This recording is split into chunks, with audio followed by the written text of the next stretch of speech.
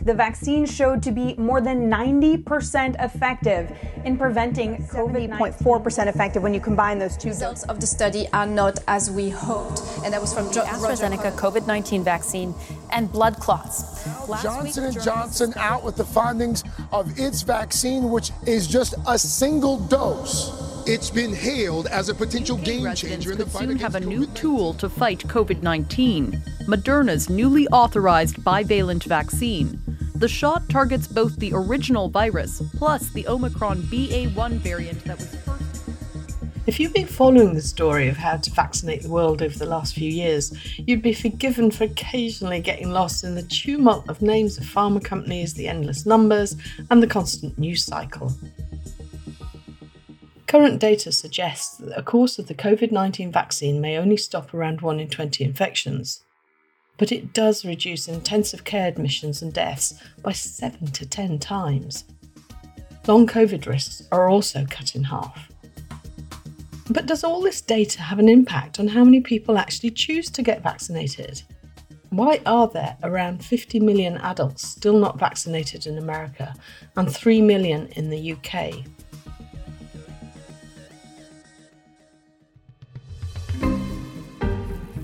This is In Conversation from Medical News Today. I'm Dr. Hilary Guide. Regular listeners will know this podcast is all about conversations, not just between me, our correspondents and experts, but between them as well. Today, we'll be exploring vaccine hesitancy and asking what the underlying causes might be.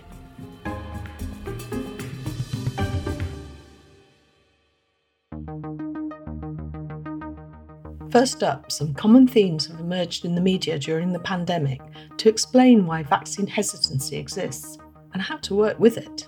For example, is it a misunderstanding of the science? How is the state planning to fight that vaccine hesitancy we're starting to hear about? The plan is very straightforward, and that's through educational efforts. We know that these vaccines are safe, trusted, and effective. Or is this an issue of a few bad apples on social media? As our reporter Arun Khemchandani will discuss on this podcast. There was an interesting study done by the Center for Countering Digital Hate, or the CCDH, that found that the majority of misinformation across social media came from 12 people, which is insane. Or perhaps it's something deeper, the death of the expert and mistrust in our institutions. There's a mistrust of the societal structures that we have, and really thinking, am I seen, am I recognised, am I valued, and will I be advocated for? To break all this down, joining me in conversation are... My name is Maya Goldenberg. I'm professor of philosophy at the University of Guelph in Canada. I'm also author of the book Vaccine Hesitancy, Public Trust, Expertise, and the War on Science. Hi, I'm Maria Kohut. I am the features editor at Medical News Today. I am joining you today from a newly COVID-infected household. You're feeling all right, though? I'll survive. Okay. Hi, my name is Arun Khemchandani. I'm a science journalist, and I've studied vaccine hesitancy and miscommunication. I come from Hong Kong, and I'm currently studying at Imperial College London. Professor Maya Goldenberg, Maria Kohut, Arun Khemchandani. Welcome. Nice to be here. Thank you. Thank you for coming. Thank you. Let's start now with a personal account of vaccine hesitancy in Hong Kong, which is where Arun spent most of the pandemic. So, Arun, tell us about your experience of vaccine hesitancy. Yeah, so I was in Hong Kong at the start of the pandemic in 2020, and as well as 2021, and the vaccine uptake rate was actually quite low compared to other countries like the UK and the US, for example. And most of this stemmed from a severed relationship between the public and the government, because in 2020 in Hong Kong, we saw large-scale protests fighting for democracy and more rights, because the government was slowly eroding the rights that citizens had been accustomed to.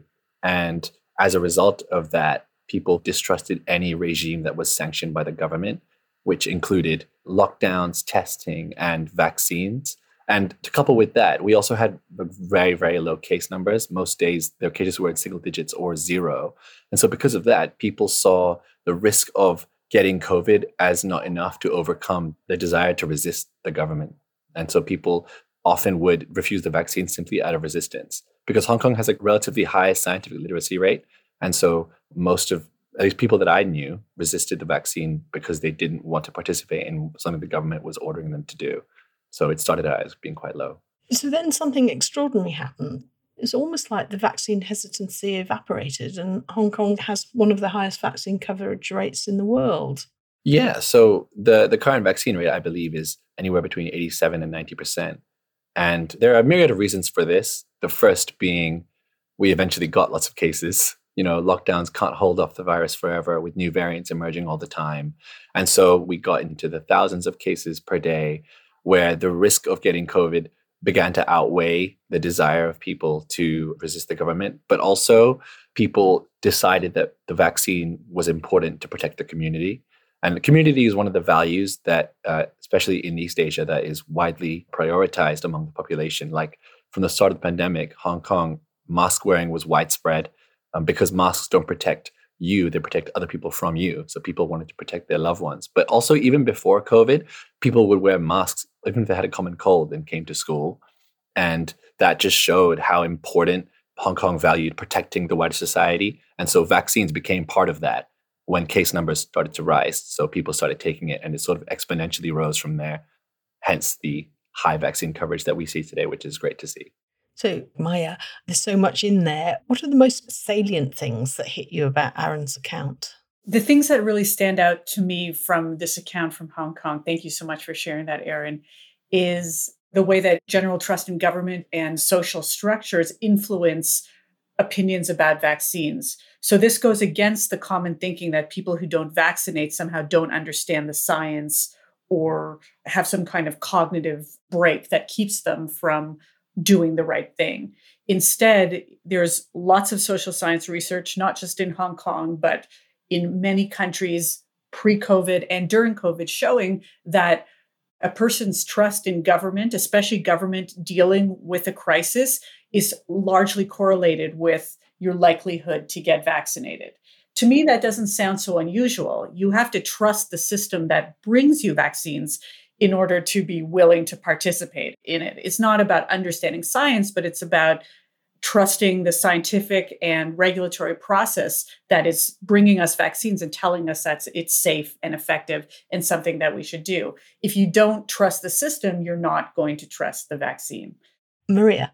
I fully agree with your take on trust and how trust in public agencies is really important. And I've seen this a lot as a journalist from our readers' reactions to some of the articles as well. But I have a friend who happens to be from Italy. As we know, throughout the initial phases of the pandemic, restrictions in Italy were very strict indeed. And this is a person who also was unsure about taking a COVID vaccine to begin with. And they are particularly unhappy about the very term vaccine hesitancy, because they think that the term itself is actually pointing the finger at people who are worried about the vaccine and saying, well, you're wrong and you're putting the rest of us at risk. And why are you like this? And so this person actually rejects that term entirely, which I found very interesting. So I don't know if you have any thoughts on that. That's such an interesting anecdote. I've had that same experience, pushback against the term vaccine hesitancy. And that says something about how terms evolve through their usage. So I was working on this book and this research on vaccine hesitancy since about 2016. I did work on pediatric vaccine hesitancy. So parents that didn't want to vaccinate their kids against measles, mumps, rubella, and the other childhood vaccines. And that was not a common term. I usually had to define it when people would say, what do you work on? Vaccine hesitancy. They'd say, oh, you mean anti-vax or something like that. So as a research term, the way it was used prior to COVID, it was really just used by public health researchers. It just meant you don't feel good about vaccines. And it didn't need to ascribe any sort of evaluation of whether you're right or wrong, whether you have good reasons. It was only when it started being used in public conversation that it started to pick that up. So there were serious political complaints about the use of the term when, let's say, there wasn't enough access of vaccines to marginalized groups. And politicians would say, well, they're just vaccine hesitant. And people from within those communities would say, well, that's lazy use of the term. We have an access problem. We don't have a vaccine hesitancy problem. And they're using that as a slide for not taking responsibility for the lack of infrastructure, for the lack of supports for people who are not, fully integrated into the system. Aaron. So when it comes to sort of trusting the system, as you say, it's interesting because there's lots of research on ethnic minorities and marginalized groups not trusting the vaccine because of bad experiences within their community in the past. Why would I take something that's being pushed to me by the same system that I was oppressed by or my community was oppressed by in the past? So I definitely get the lazy use of the term, as you say, without considering all context that goes into it. And also, I feel like it's also more of a spectrum than just you're either pro or anti-vax. There's so much in between. And there's so many reasons why someone may be doubting the vaccine. And some scientists that go on TV and communicate, try and, get people to take the vaccine, they usually cite education as the primary way to solve the problem when it's more like a two-way discussion about the context behind their feelings towards the vaccine that needs to be had. So I definitely see where you're coming from. I've also seen a lot of health equity research that talks about how certain communities that were historically victims to eugenics or health experimentation are, of course, now a lot more worried about new vaccines, but also they don't really have that trust in health authorities just through the lens of having been discriminated against for so long. So Maya, a lot of feeling there about historically marginalized groups. What's your take on that and how important it is? I think that's a major driver of vaccine hesitancy. I think it was like that before COVID, but it somehow became more visible to the public. So I remember near the beginning of COVID, they had done a lot of survey research. When the COVID vaccines become available, will you get vaccinated? And it was treated as a surprise that marginalized groups who were suffering the most from COVID, the people that couldn't work from home, lived in housing conditions that wasn't conducive to social distancing, were the least likely to get vaccinated. And I remember that, New York Times kind of headlines that this was treated as shock because surely it would make sense for the people who are most at risk to want the vaccine.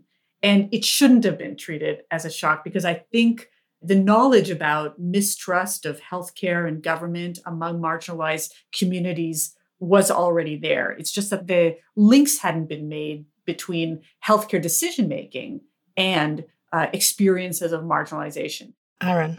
Yeah, it's really interesting to consider the different reasons behind people being vaccine hesitant and how sometimes they could be overlooked by, health officials and government officials and stuff like that. So Maya, let me come back to you. Was there anything else in Aaron's story about Hong Kong that really struck home with you? What stood out in Aaron's account was the sense of community, responsibility towards others. And I know that countries affected by SARS, less than 2 decades ago, had adopted mask cultures around illness. So masking was already common in some Pacific Rim countries. And because of that, it wasn't a big stretch to ask people to mask up, while you saw huge resistance in parts of Western Europe, in the United States, less so in Canada, but I wouldn't say that people were neutral on masking. It became such a divisive point because to some it seemed like a very small ask to protect other people, perhaps to protect yourself. We weren't even sure, while others saw that as a huge overstep. What struck me was how vaccine hesitancy is fluid. So it can change and it's not fixed in a way that vaccine refusal, which is something that happens, whereas vaccine hesitancy is more of an attitude, an approach. And there seem to be very complex reasons behind it. But I just want to backtrack and kind of just delve into this idea that we've touched on very briefly, that a lot of people think that the answer is to give people more information, or they've just misunderstood it and they need more scientific understanding. So Maya, can you take us through whether you agree with that, which I think I know, having read your book, you don't. But really, what are the main issues around that model of let's just educate people a bit more? That model of let's just educate people has a name for it in the science communications research literature, and that's called the knowledge deficit model. And that is a problematic assumption that if the public doesn't agree with expert advice, it must be because they're missing something. There's some gap in their understanding. So how do you fill that gap? Well, you do it with education and knowledge. And that's where the public health practice of information pamphlets and websites and the like come from. Now, there's nothing wrong with providing accurate information. Most of us need it. We also know that there's a lot of misinformation out there. However, it's not just the cognitive work that's happening there about do you believe the information, do you not? But there's also the broader social and historical context, which provides, affective reaction or emotional reactions to the knowledge that you get. Things you hear from trusted neighbors or friends can have equal or even more weight than what you hear from the experts. So this is all to say that there's a lot going on when we incorporate scientific information into our understanding of things, and it far exceeds what can be offered on that kind of pamphlet. So we know that the information model works only minimally. We know this because we've been working hard to get people to vaccinate their children or to vaccinate against influenza for decades. And there's been periods where there's been lots of resources and money put into these efforts. And it's been seen that it doesn't really change the dial on vaccine hesitancy very much. Some people benefit from new information, but that doesn't mean that changes their feeling about vaccines. And we find that vaccine refusal stays put. There's sort of number of people who completely refuse vaccines. And vaccine hesitancy, as you said, Hillary, is more fluid, but it doesn't seem to be corrected by information provision. We would have seen an impact by now, and we don't see it, which is to say that there's other things that need to be addressed besides provision of accurate information.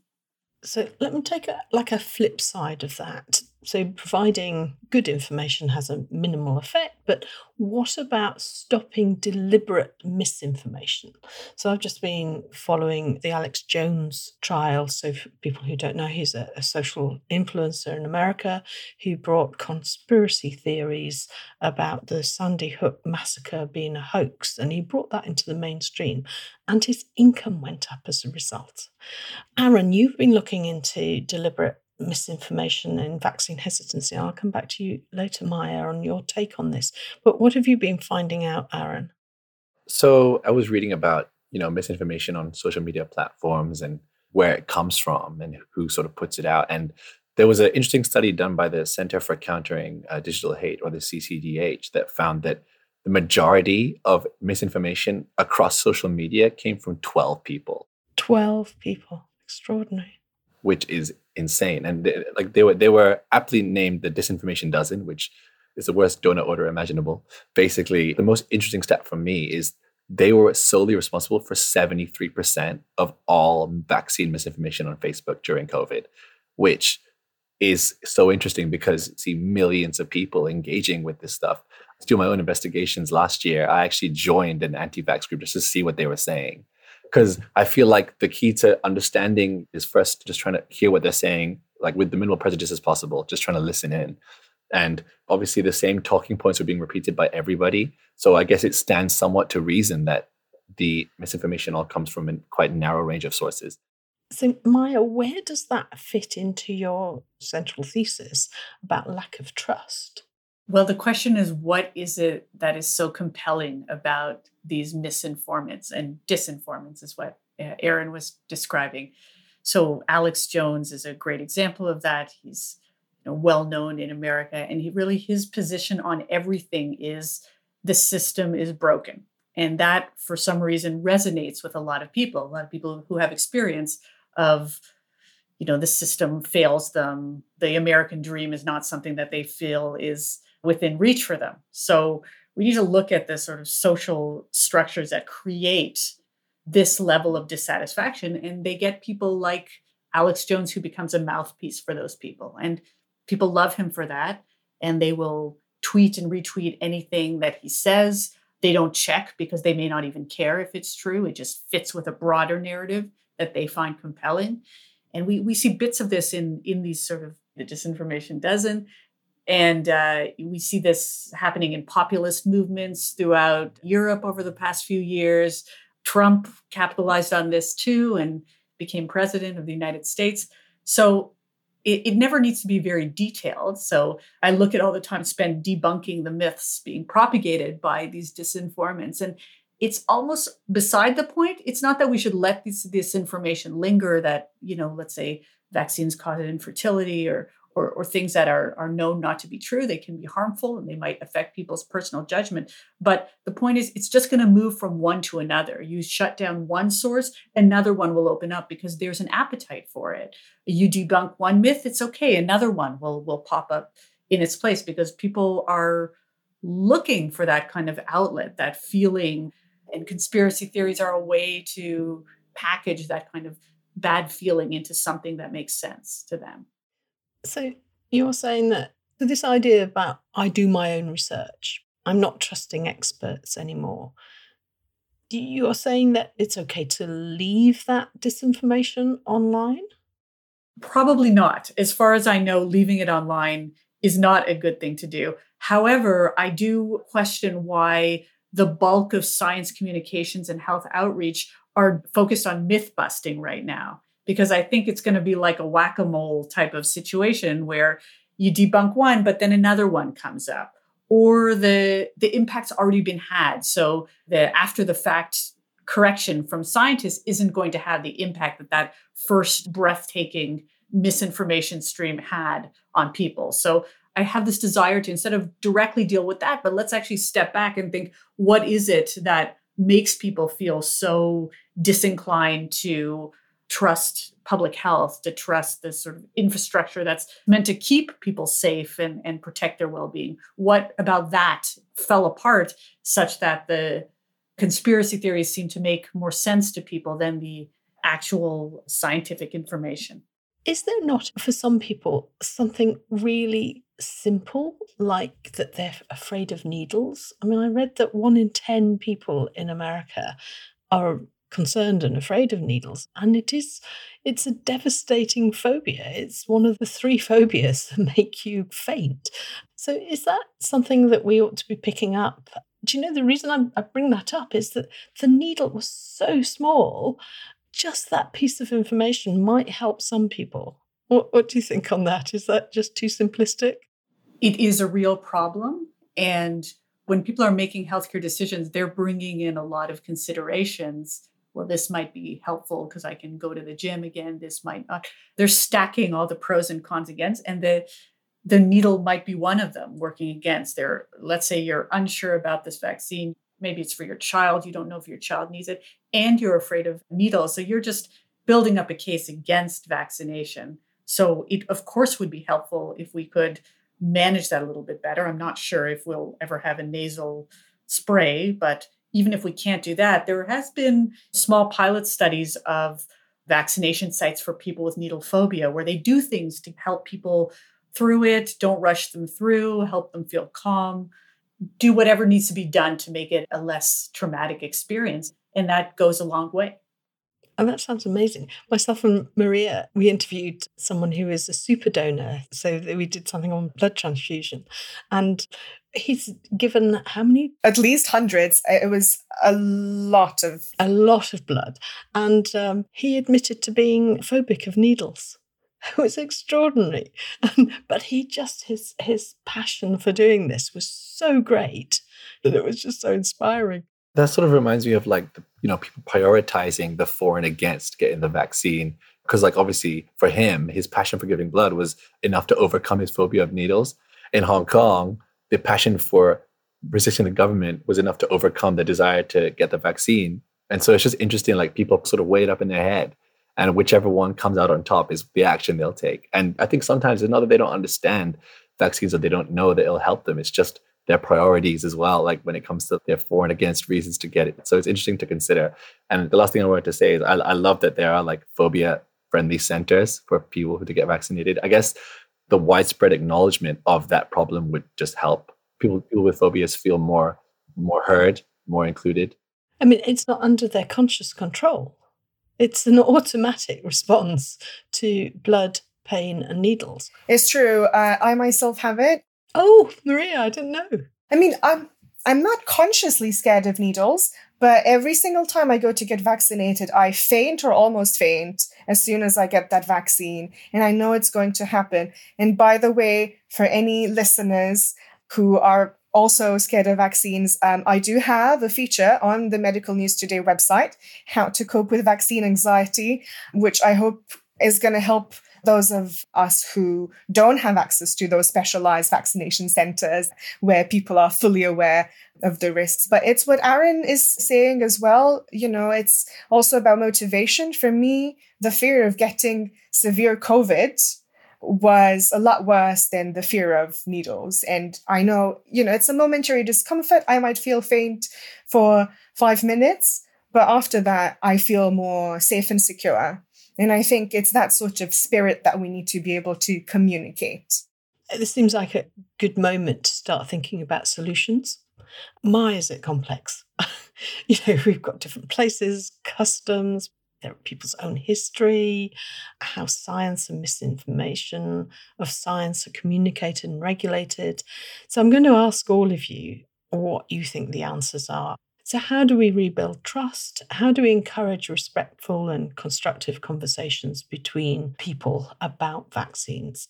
Maya, can I start with you on that? Well, there's been good research demonstrating that the way to talk to people about vaccines is, first of all, not to try to convince them otherwise and not to ply them with the facts.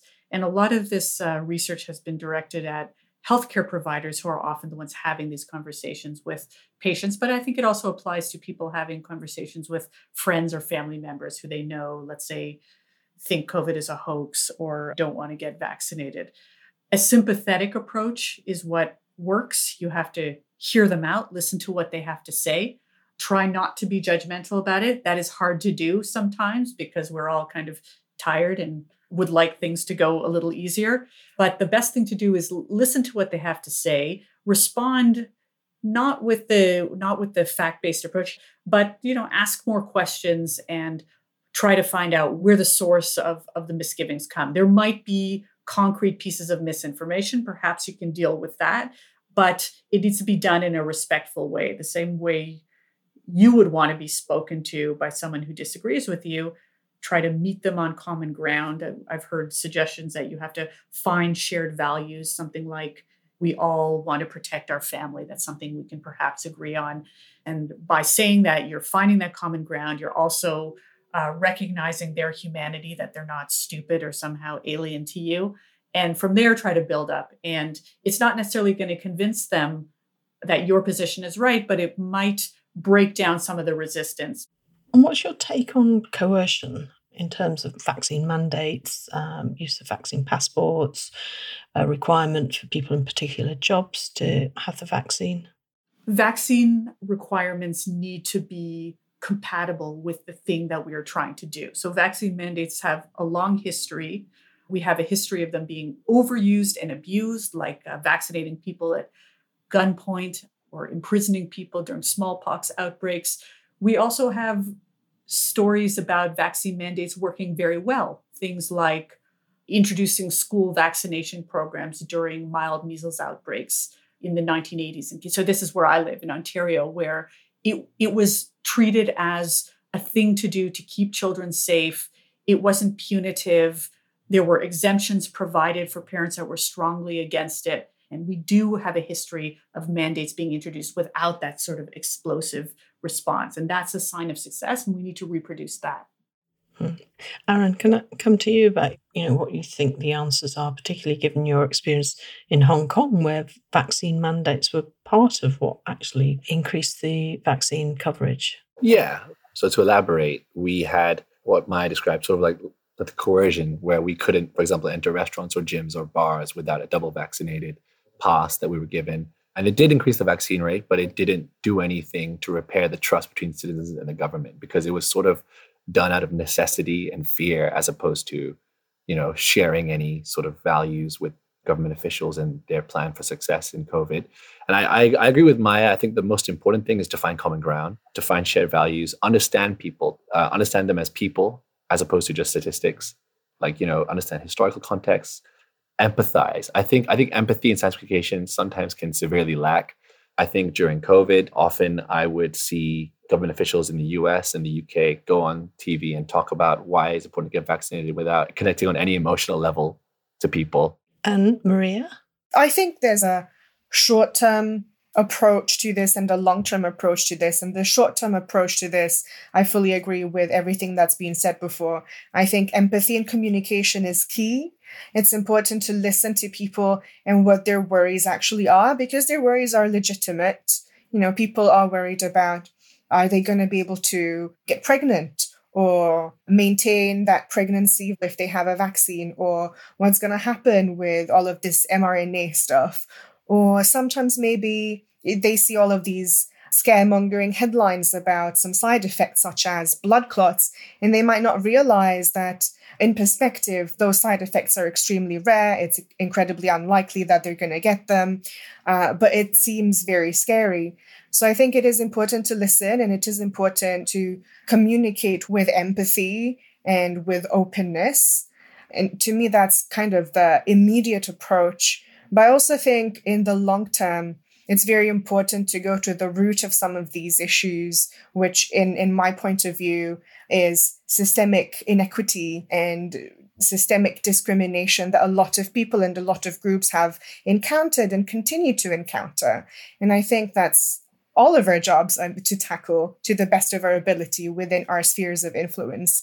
Because until we manage to restore that good relationship between each and every member of society and, healthcare providers and public health experts, then it will be very difficult, I think, to fully restore the trust. Agreed. Professor Maya Goldenberg, Maria Kohout, and Aaron Khemchandani, thank you so much for joining me. Thanks so much. Thank you, Hilary. Thanks, Hilary. And of course, thank you for listening. You can read more about vaccine hesitancy, vaccine anxiety, and more on our website. That's medicalnewstoday.com. We'll be in conversation again at the end of September with a discussion on chronic pain. I'm Dr. Hilary Geit, and this is a High Vis Radio production for Medical News Today.